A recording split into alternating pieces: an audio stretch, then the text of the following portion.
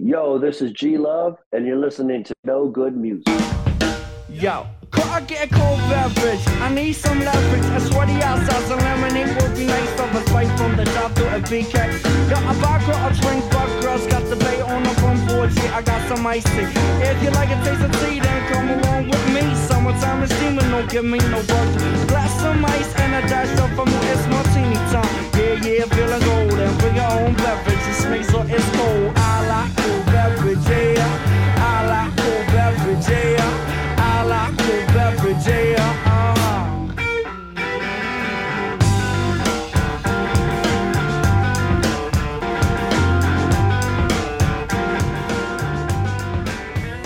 Today we have a very special guest. He's a singer, songwriter, blues man, musician, master of the mouth harp, and rapper.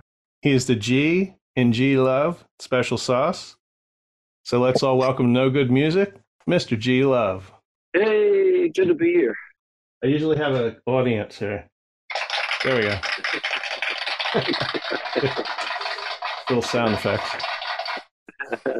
So do I call you G? Do I call you by your real name?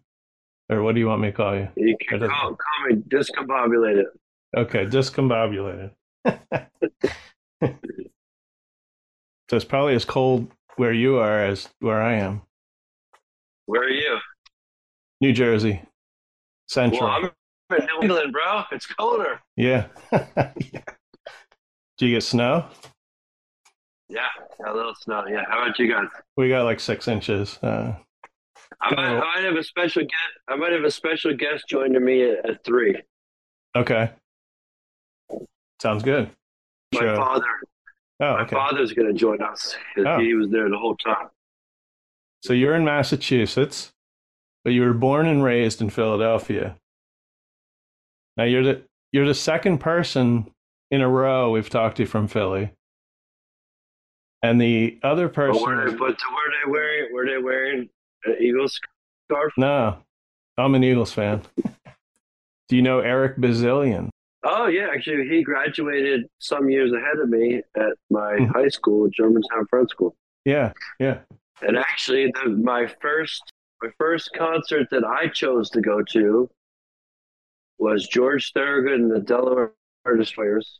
Mm-hmm. And the second concert I chose to go to was the Hooters Oh, wow. at the Tower Music Theater. And that was when I was in 7th grade. So that would be 1985, maybe? Or 1980. Okay. You're a little bit, younger than I am, a little bit. Okay. I'm 58. Not to give out age. Oh, yeah, I'm 51. Well, yeah, Eric is, he's awesome. And actually, I think that I believe they made some of their records at Studio 4, which is where we made our first record in 1994, which we're celebrating 30 years of this year. Oh, yeah. We'll get to your tour soon and the album, because that was my first introduction to G Love, your first album in 94. Cool. But when did you first pick up a guitar? I started playing guitar when I was 8 years old. My mother put me into folk guitar lessons at Settlement Music School in Philadelphia, and it was terrible. Okay. I don't know why I kept with it, but by the time I was 13, I could figure out how to tune the guitar, and then it started sounding pretty good. Mm-hmm. So by the time I rolled into my, my puberty years or whatever, I was already playing guitar puberty. pretty good. But musical coming of age. Yeah. I came of age already playing guitar, which music is a good thing for socializing, and not just with the girls, and just in general, because people love music, and musicians love musicians. So I was able to find some guys in high school that we had a band that played the town show, and I had a folk group in high school called Greenwood. and then that kind of. But I always kind of seem to have more of a work ethic or just desire to play and perform. So that led me to kind of branching out on my own when I found that other people weren't quite as focused. Mm-hmm. So yeah, music is kind of the reason I said that coming of age thing, because it really was an integral part of everything in my life since I've been a little kid.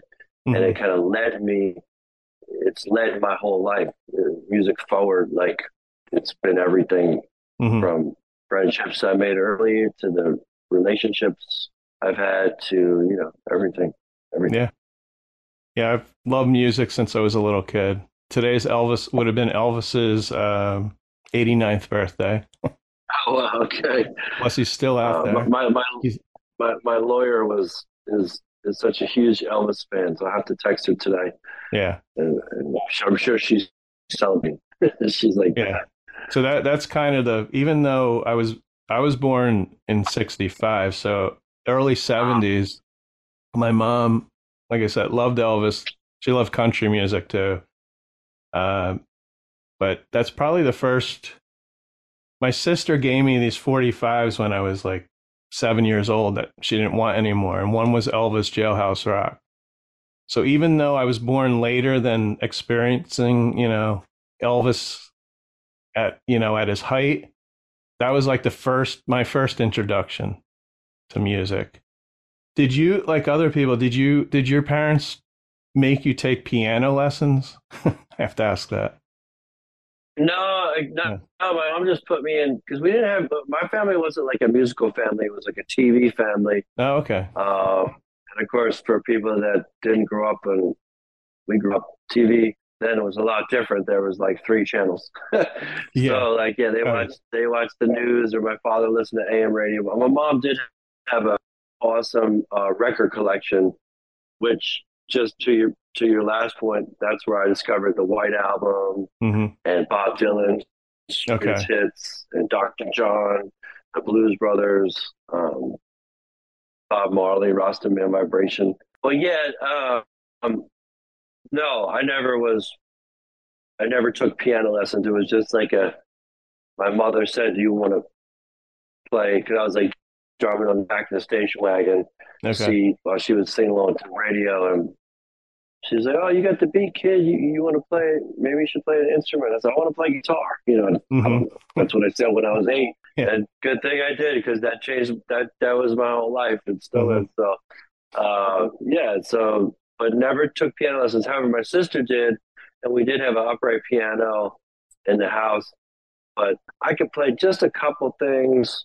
I don't have too many regrets, and I wouldn't say this is a regret, but I do feel a certain envy when I see other guitar driven artists, step into the piano to perform some numbers. Like I noticed John Mayer was doing that at his solo show. And of course, Neil Young is famous for that. But Mm-hmm. yeah, I don't have that type of vocabulary on the piano. And I love the piano. I love that instrument. It's Mm-hmm. gorgeous. It is what a weird instrument to play Mm-hmm. if you don't know what the hell you're doing, kind of like drums. Yeah. Yeah. But people would probably say the same thing to me Yeah. I about, could oh, how can never. you play the harmonica and guitar at the same time? Yeah, because you're doing two things at the same time. Yeah. I couldn't. I could never play drums or. I play a little guitar. I took lessons when I was 15, but I'm still learning. We're always learning. But Yeah, I mean, like I think that Dr. John Dr. John started out as a guitar player, and in his autobiography, which I read years ago, he said something like, "Yeah, piano was just a way easier instrument, and guitar was." That's why he switched to piano because he didn't feel like he was a good enough guitar player or something like that. yeah. And also, the tip of his finger got shot off. But yeah, look, I mean, I My guess thing if is you do a piano and I have short fingers, so oh, okay, there's certain chords I can never play on the guitar. okay, I can play Neil Young, Bob Dylan, stuff like that. yeah, Your music style. Now, I was shocked. If you go on Wikipedia, which I think people can go in there and edit, their own interpretation or definitions. But it said that when you go into G Love and Special Sauce, it actually says that you're playing as sloppy. And I think lazy. Okay, yeah. I was shocked that. Yeah. How do you describe? I mean, your sound is funk, blues, hip hop. I mean, I don't know if there's a category for your sound. Pokemon go EDM country hoe. Commercialized advertise selling out the franchise. Truffle fries, corporate bean, cheeseburger, gangster lean, Starbucks, Dairy Queen, hot dog, Mickey D's. Throw your hands up in the air, wave them like you just don't care. Shake your hair, shake your hair, like you just don't care. Shopping cart, check out, paycheck, cash. Yeah, we call it like hip hop blues is what I call it. And that's kind of the heart of it, was kind of blending Delta blues and Chicago blues, just blues with the hip. The music is driven with the blues. The lyrical content, the subject matter is driven from the city of Philadelphia and my love for hip hop, and delivered in a cadence that is hip hop oriented. But yeah, like so yeah, that's kind of the gist of what we do. But along the way, of course, it's really a soup of, or a sauce of, American music and some world music, because we do love Jamaican music, reggae, rocksteady, and but yeah, it's mostly rooted in the blues and hip hop. So what were you listening to? I mean, you mentioned some artists, but like, when you were a teen, and that made you want to play the guitar. When we talked to Eric Bazillion, he mentioned him seeing the Beatles, and that was a big influence on a lot of people. That looks so cool. I want to be in a band, or I mean, what? Yeah, I mean, I will tell you, like my Beatles story. Like I said, I found my mom's copy of the White Album in the basement. Okay. The first time I put that record on, I was taking guitar lessons and learning to play. A lot of my guitar teachers would teach me to play songs, mostly Beatles songs. So I learned the guitar and sing because I had 3 different teachers, and they all encouraged me to sing and play at the same time. And so that was the thing. I'd take, learn how to play Her Majesty, or this week I'm gonna learn how to play Rocky Raccoon. That's the first time I learned how to put on the White Album, because I couldn't figure out how the talking intro went over the music. Okay. So I looked it up. Looked up online. There was no online. I put on the record, and somewhere in the Black Man Hill, South Dakota. So that record, the White Album, did become inspirational for me. And like I said, Bob Dylan was a huge inspiration. I started playing harmonica on the rack and guitar at the same time. And so I really got heavily into Bob Dylan and also Neil Young. And I started writing songs very much inspired by Dylan-esque. And I thought that was very original at my high school in the 80s, until when, I went to open mic nights, and then I realized, a lot of people love Bob Dylan. Well, I always had this thing where I want to be original.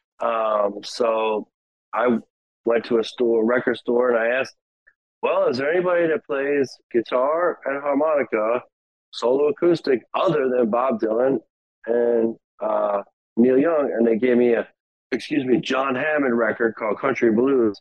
And that record literally changed my life. And that record led me to having a passion and taking a deep dive into the Delta blues and just all blues. And that led to me become G-Love, because eventually, in my pursuit of being a student of the blues and learning these records, I was always taking what I learned and making my own songs with it. But then one day I started rapping over it, and that's when I figured out what my thing was going to be. And that was by accident. And that's just because, look, I'm a fan of hip hop. I never intentionally set out to be a rapper. I set out to be a blues man, but like hip hop is a lifestyle that I grew up in, whether that was playing basketball, writing graffiti, skateboarding, and just partying in Philadelphia, breakdancing, and then being a fan of hip hop and never thinking, oh, I'm a rapper. Yeah. Because back in the day, it was hip hop was especially a cultural thing. It was black music made from the the black communities in the big East Coast cities at the time, Philadelphia, Probably and New York. kind of came from blues music too, hip hop, soul, R&B. Yeah, yeah, for sure. Yeah. And so I never set out to do that, but just from being a fan of hip hop, it did find its way into my music in a big way. Now, did you come up with the name G Love? Did a girl give you that name, or did? No, I did. My name's Garrett, so I always had the G thing going, and in high school, called me G this or G that. But like, so when I wanted to have a stage name, the reason I wanted to have a stage name is because all of my influences, except for John Hammond and Neil Young, all had stage names. Bob Dylan's a stage name. All the blues people, Muddy Waters, Mississippi John Hurt, you know what I'm saying? Howlin' Wolf, and then all the rappers, Q-Tip, KRS-One, Guru. It was just a thing like, oh, if I'm going to set out to make a record, I have to have some kind of stage name. So when I went to make my first record, which was called G Love, oh yeah, he said, what do you want to call it? At the tape pressing place, and I said, call it G Love, oh yeah. And that was it. And then when I met the band, I always wanted to have a band called Special Sauce. But Jeff, my drummer, so he said, what do you want to call the band? And I said, well, I want to call the band Special Sauce. Mm-hmm. And then he goes, well, no, it's got to be G Love and something. I go, all right, G Love and Special Sauce. And then all of a sudden I got real famous and he didn't, and he got mad about it. I said, well, you're the one who was called G Love. Yeah. Now, eventually you moved to Boston. This was before your debut album or your self-titled album with G Love and Special Sauce. Now, I assume it was for music, unless your family moved there. I don't know how young you were when you moved to Boston. Yeah, so I was 19. I had finished, summer of 1992. I guess I was 18, and then I turned 19 that fall. Out of high school. Yeah, I had gone to college for a year at Skidmore College in Saratoga Springs. And then, I just decided that I really wanted to pursue music, and I felt like that was what I wanted to do. And I had a vision to be a street performer. At Boston, I found out you could get a street performer's license and do it legally, which you couldn't do in Philadelphia. And also a friend of a friend needed a roommate in Boston.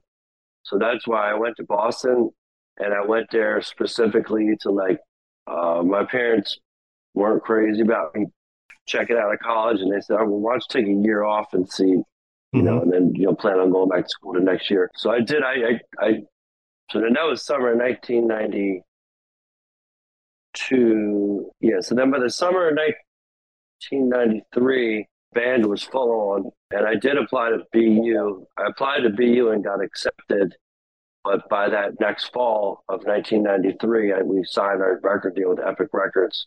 Okay. And then we hit the road. So that year the year off really paid dividends for me. So was that when you had the band? Was that the? I read that you were the house band for a while at the Plow and the Stars in Cambridge. We had Monday nights. We were one of the bands that did it, but we had a residency. Okay. Now, was that the band Special Sauce at the time, or did you not? Yeah, it was Jimmy. No, it was us. Yeah, Jimmy Jazz, Jeff Clemens, and myself. Yeah. Were you pretty content with what you were doing? You said thinking about going to college again, or were you looking for the bigger picture? No, I was trying to get a record. Yeah, because some people just are happy with what they're like musically. They don't want a record deal. They don't want to be. They're not looking for fame, but they're looking to make a living. They're looking for a little bit more than just doing the same thing all the time too. I mean, you're probably, well, we'll get into your album now because were these, the songs that are on the 1994 album, were they songs that you had already written and performed when you went into the recording studio on that album? Yes, so some of the songs I had written in 1992, uh, when I was like Shooting Hoops was one of the earlier songs, and Mm-hmm. then the original version of Baby's Got Sauce, which was just called Sauce, which if anyone wants to hear is on the G Love Oh Yeah record, which I mentioned earlier. Okay. And that record has also original version of Shooting Hoops. Yeah, then I had met the band, and then I had started writing songs for the band, and we had started writing together. So most of the first record is was obviously our original repertoire. Yeah, those were the originals that we were leading with, and there was a bunch of really great tunes that unfortunately didn't make that record and never did make Hmm. any record because we kind of moved on stylistically away from the hip hop and just more into straight ahead like blues and New Orleans type of Mm-hmm. music for the second record.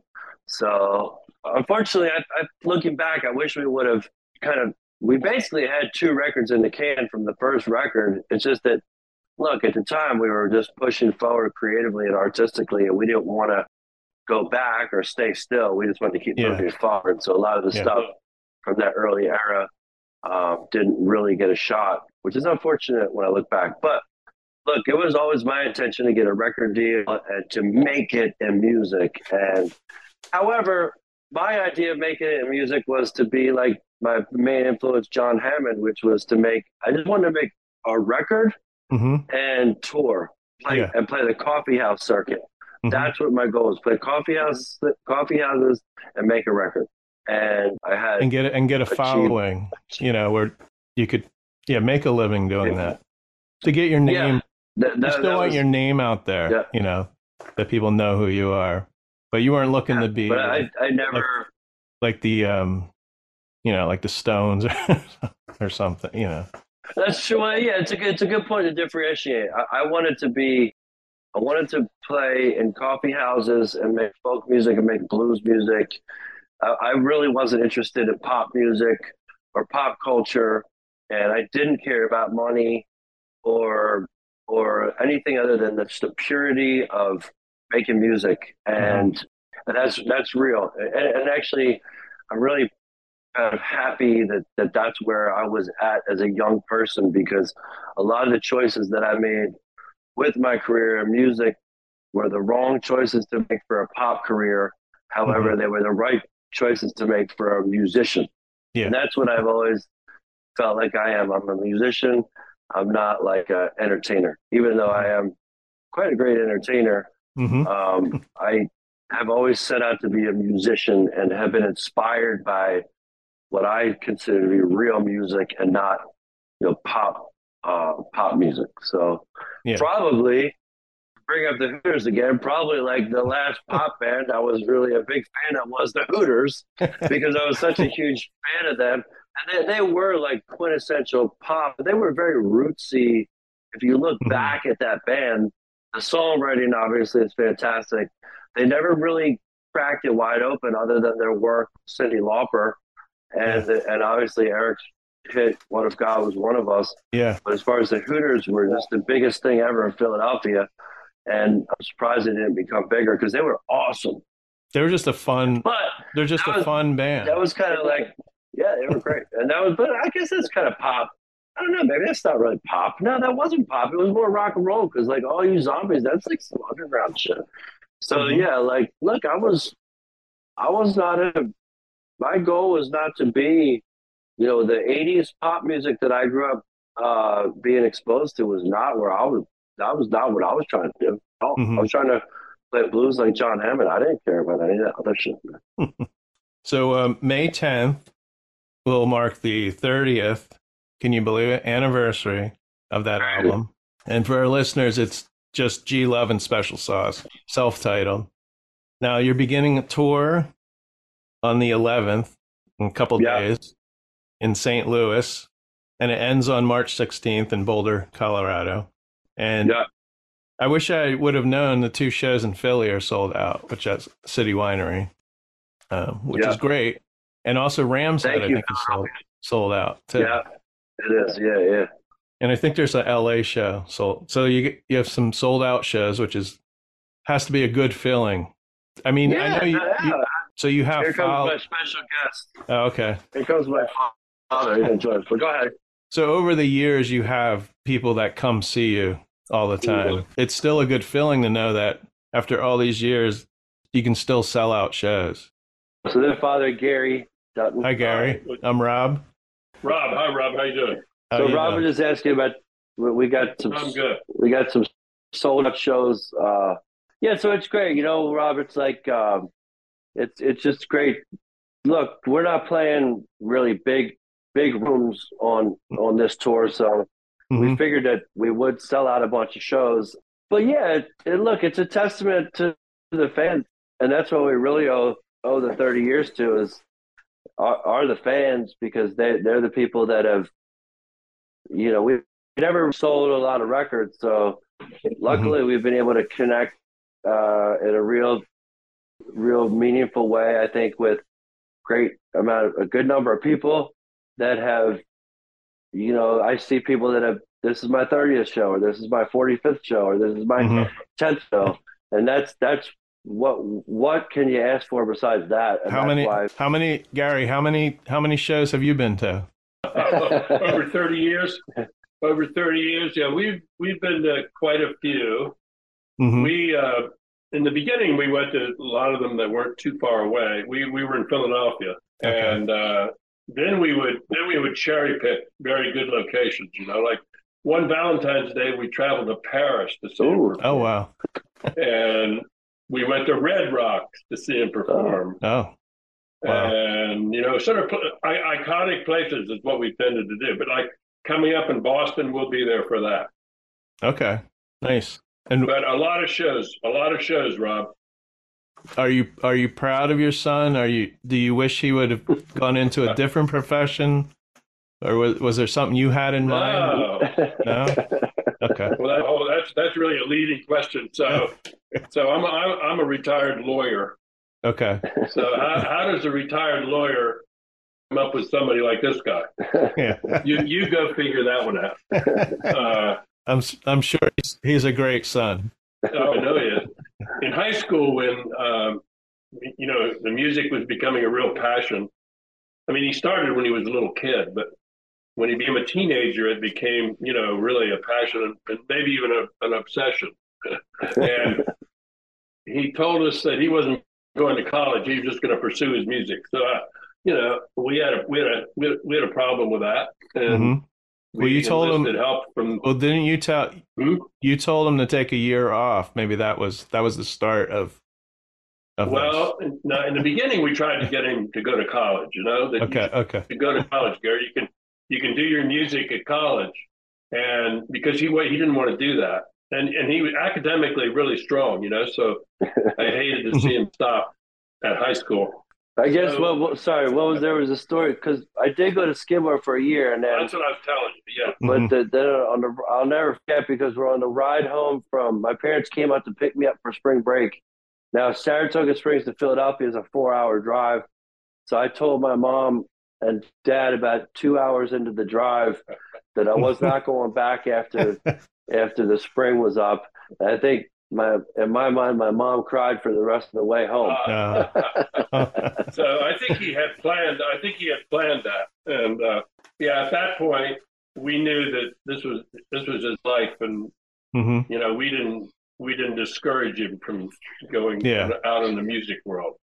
There's another good story where the next year, when I was a street performer, they came up to visit me in Boston, and I came and met. They were staying up in Cambridge at the Sheraton Commander there, and I came up for a visit, and we stayed. I came up, and we had lunch or something, and then my mom and my father watched me walk away with my street performer's cart, which is basically like maybe look like a homeless person and walking this cart down the street, and I guess my mom started crying again. Yeah, at that point, before he really became G Love, he was performing on the street, at Harvard Square and in the subways. You got to start we were somewhere. saying, I guess we had yeah, that's right. But, we never really dreamed that it would end up the way it has. But you're proud. You're proud of him now. Oh, absolutely, because I admire his the art that I think he's a true artist, because what really cares about is the creativity end of it, writing the songs and doing a lot of original work, which I think is critical for success in this business.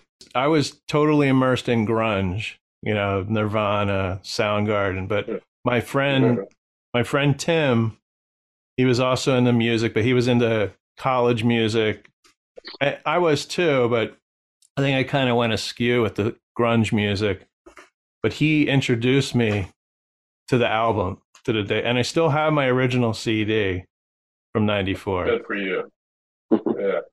I have to say I'm not too familiar with the newer albums, but I've been listening more the last couple weeks and getting into your music. And I really love the album that I think it's called The Juice, which is from some years ago. That was a good feel to it. Thank you. And Rob, that first record, that first CD you're talking about, that went gold eventually. Yeah. Took how many years to go gold? Yeah, it basically sold about 1,000 to 3,000 copies a week for like 15 years. And eventually it almost went platinum. It's closer to 900,000 copies. So that was pretty cool. My wife, she likes basically the Chili Peppers, just a couple different bands. She's not into music like I am, but I said, do you remember G Love and Special Sauce? And she's like, oh yeah, and she started Cool Beverage, because I think I met my wife in '91. So I would have been playing this CD probably constantly, and that's why she knows you guys from playing that CD. So what can we expect? So good for you. What can we expect? You were at the beginning. Yeah. That's why I'm so excited to talk to you, because like you guys were on MTV, when they played videos, and like I said, I love that album. I never thought I'd get to actually talk to you. I did go see in 2006, and it was at Star Hill in Charlottesville. Oh, okay, cool. And I remember bringing that CD booklet with me, hoping to meet you, but I guess maybe you had to be somewhere, or you didn't come out after. So I don't know if you do that sort of thing. I'll tell you another fan story. We're renting a house in Marathon in the Keys for a month this winter, and Garrett has a show at Key West right when we're starting that. So I was talking to the owner of the house we're renting, the landlord, and I said, well, we're going to be in Key West, and the night before we come there. Oh, really? What are you doing there? Well, our son's a touring musician. He's going to be there. Who's that?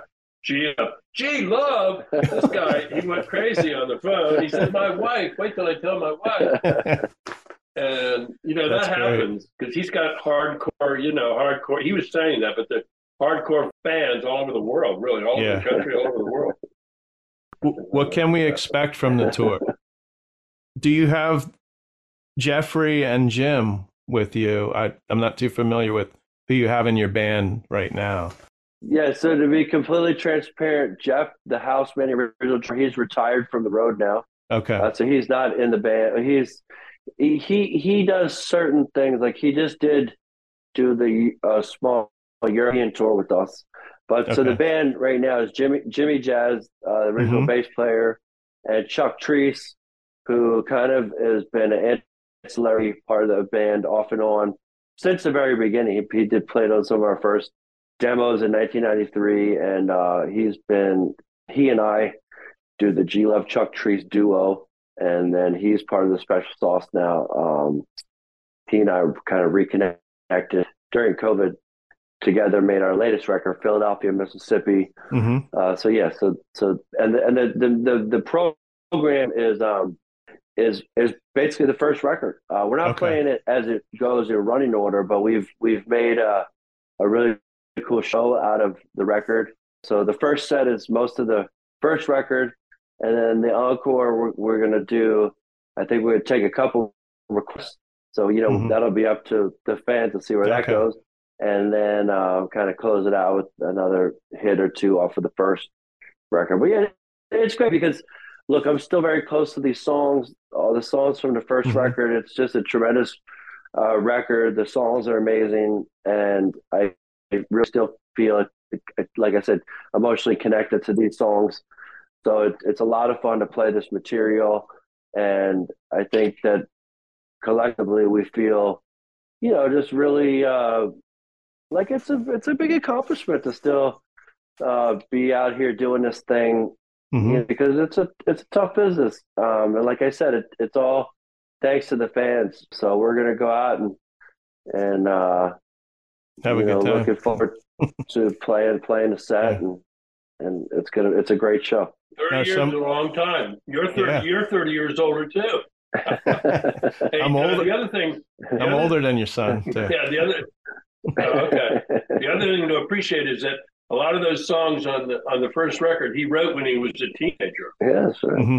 I mean, one of my favorite songs on that record is the Yeah, basketball shooting song, hoops. Yeah, and Yeah. you wrote that when you were what, 16 years old. 17. So Wow. that's pretty. So at a very young age, he started to write music, which was really key to his success. Hmm. Not just do covers. So are some of these songs ones you maybe haven't done in a while, like over the years, Yeah, like of course, live? yeah, Yeah. because yeah, for sure, songs like Garbage. Garbage Man is Hmm. semi rotation. Look, Baby's Got Sauce. Yeah, I'll do anything that you could ever want for me to do. A kiss for summer, this a smile, and it's done. Miss, I'm your mister, my sister's your sister, my mother's your mother, father's your father. It all started when I kissed her. I missed her, dig. It was love at first sight, yo, do better when it started. I ain't broken hearted, but babe, I need some time alone with the crew, yeah, to do the stupid things that we used to do. Upon this, she slapped me with the fire pan, y'all, this is love. I'm not gonna leave it, my baby got sauce. Your baby ain't sweet like mine. She got sauce. Your baby ain't sweet like mine. This Ain't Living and Cold Beverage probably get the most play. And then songs like the things I used to do, Garbage Man, Fat Hmm. Man, Shooting Hoops, they Blues get a music. good amount of play. Blues music, a good amount of play. But there's some songs we rarely play, like Town to Town, or Some People's Like That, or some of the deeper cuts on the record, Walk the Slide, which we Hmm. are playing. And so I think that's cool.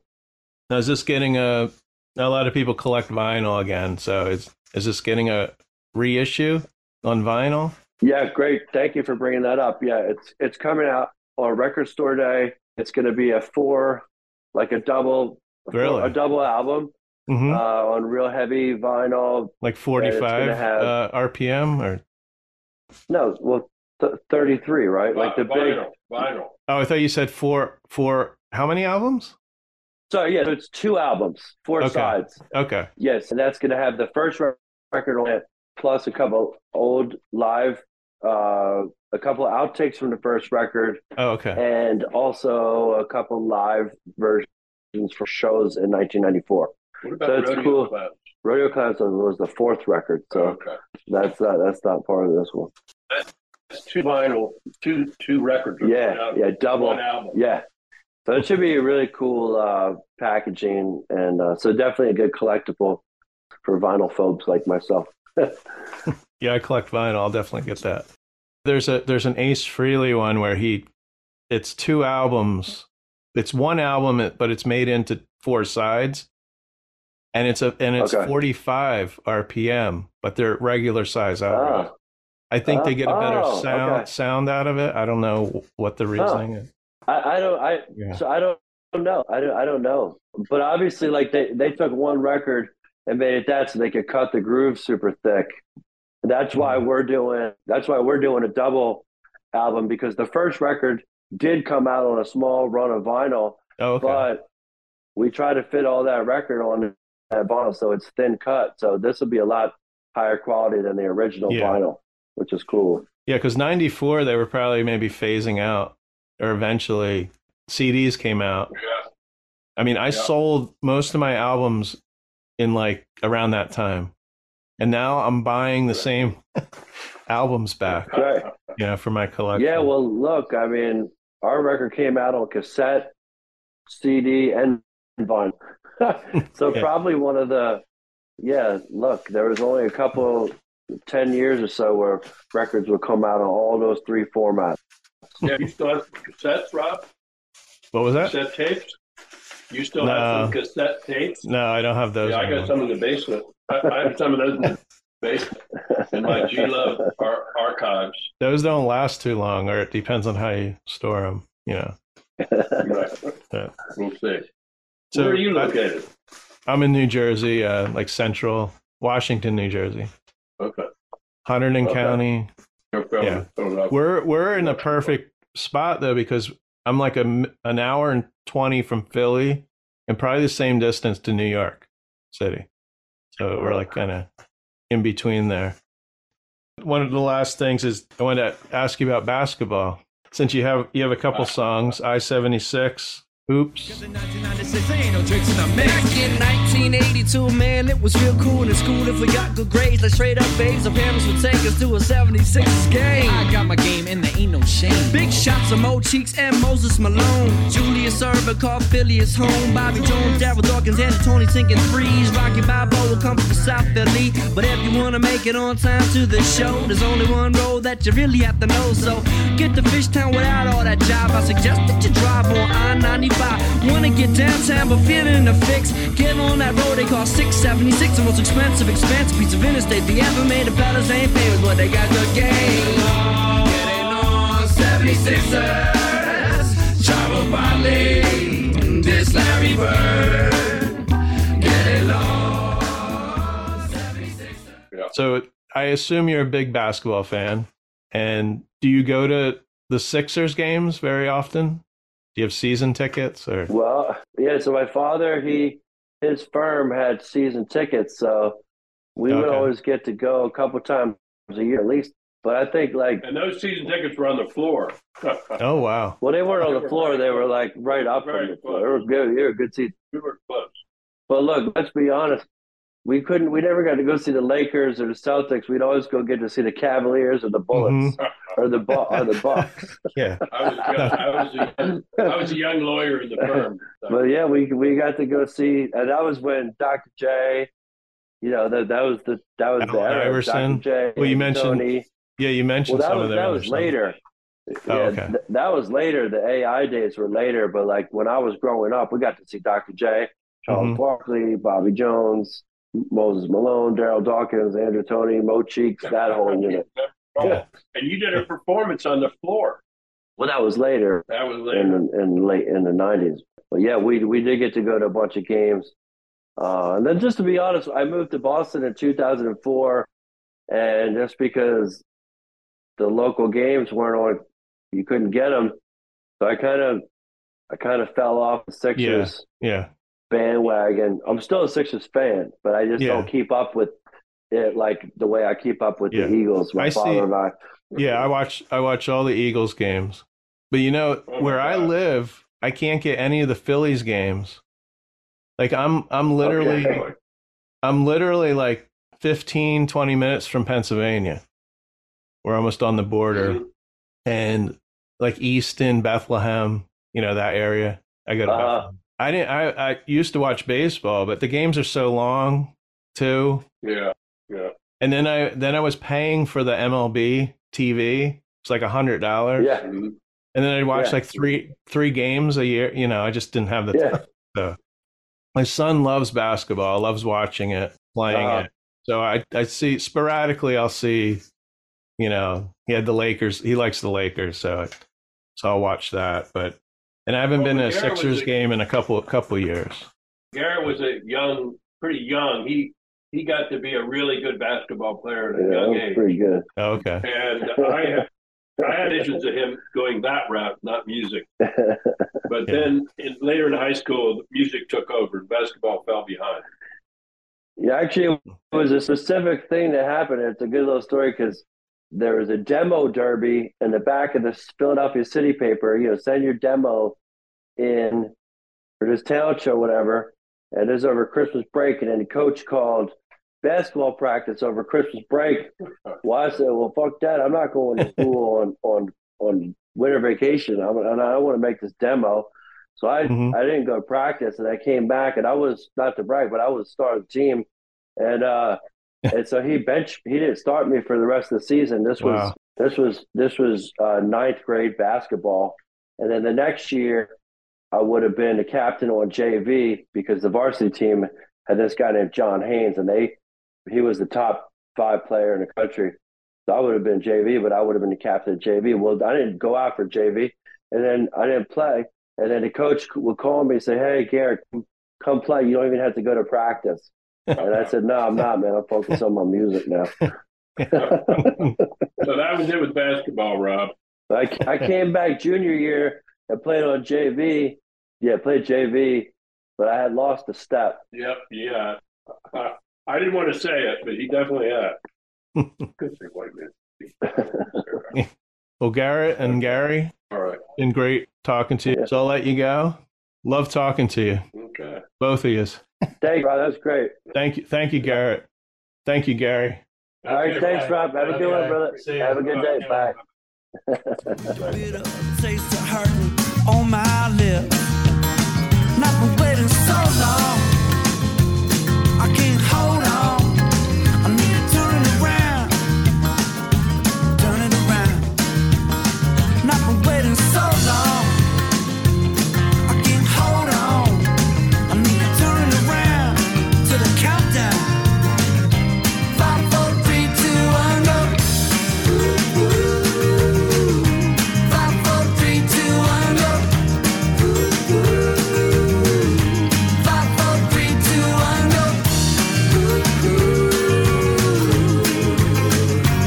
I saw the moon fall down in Birmingham.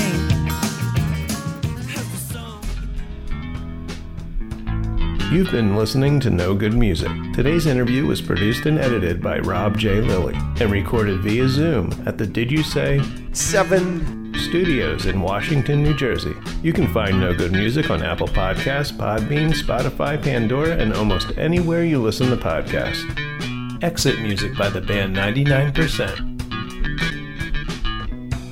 This song's Cold Beverage, Shake Your Hair, Baby's Got Sauce, I-76, and Birmingham, used with permission from Garrett Dutton, a.k.a. G-Love.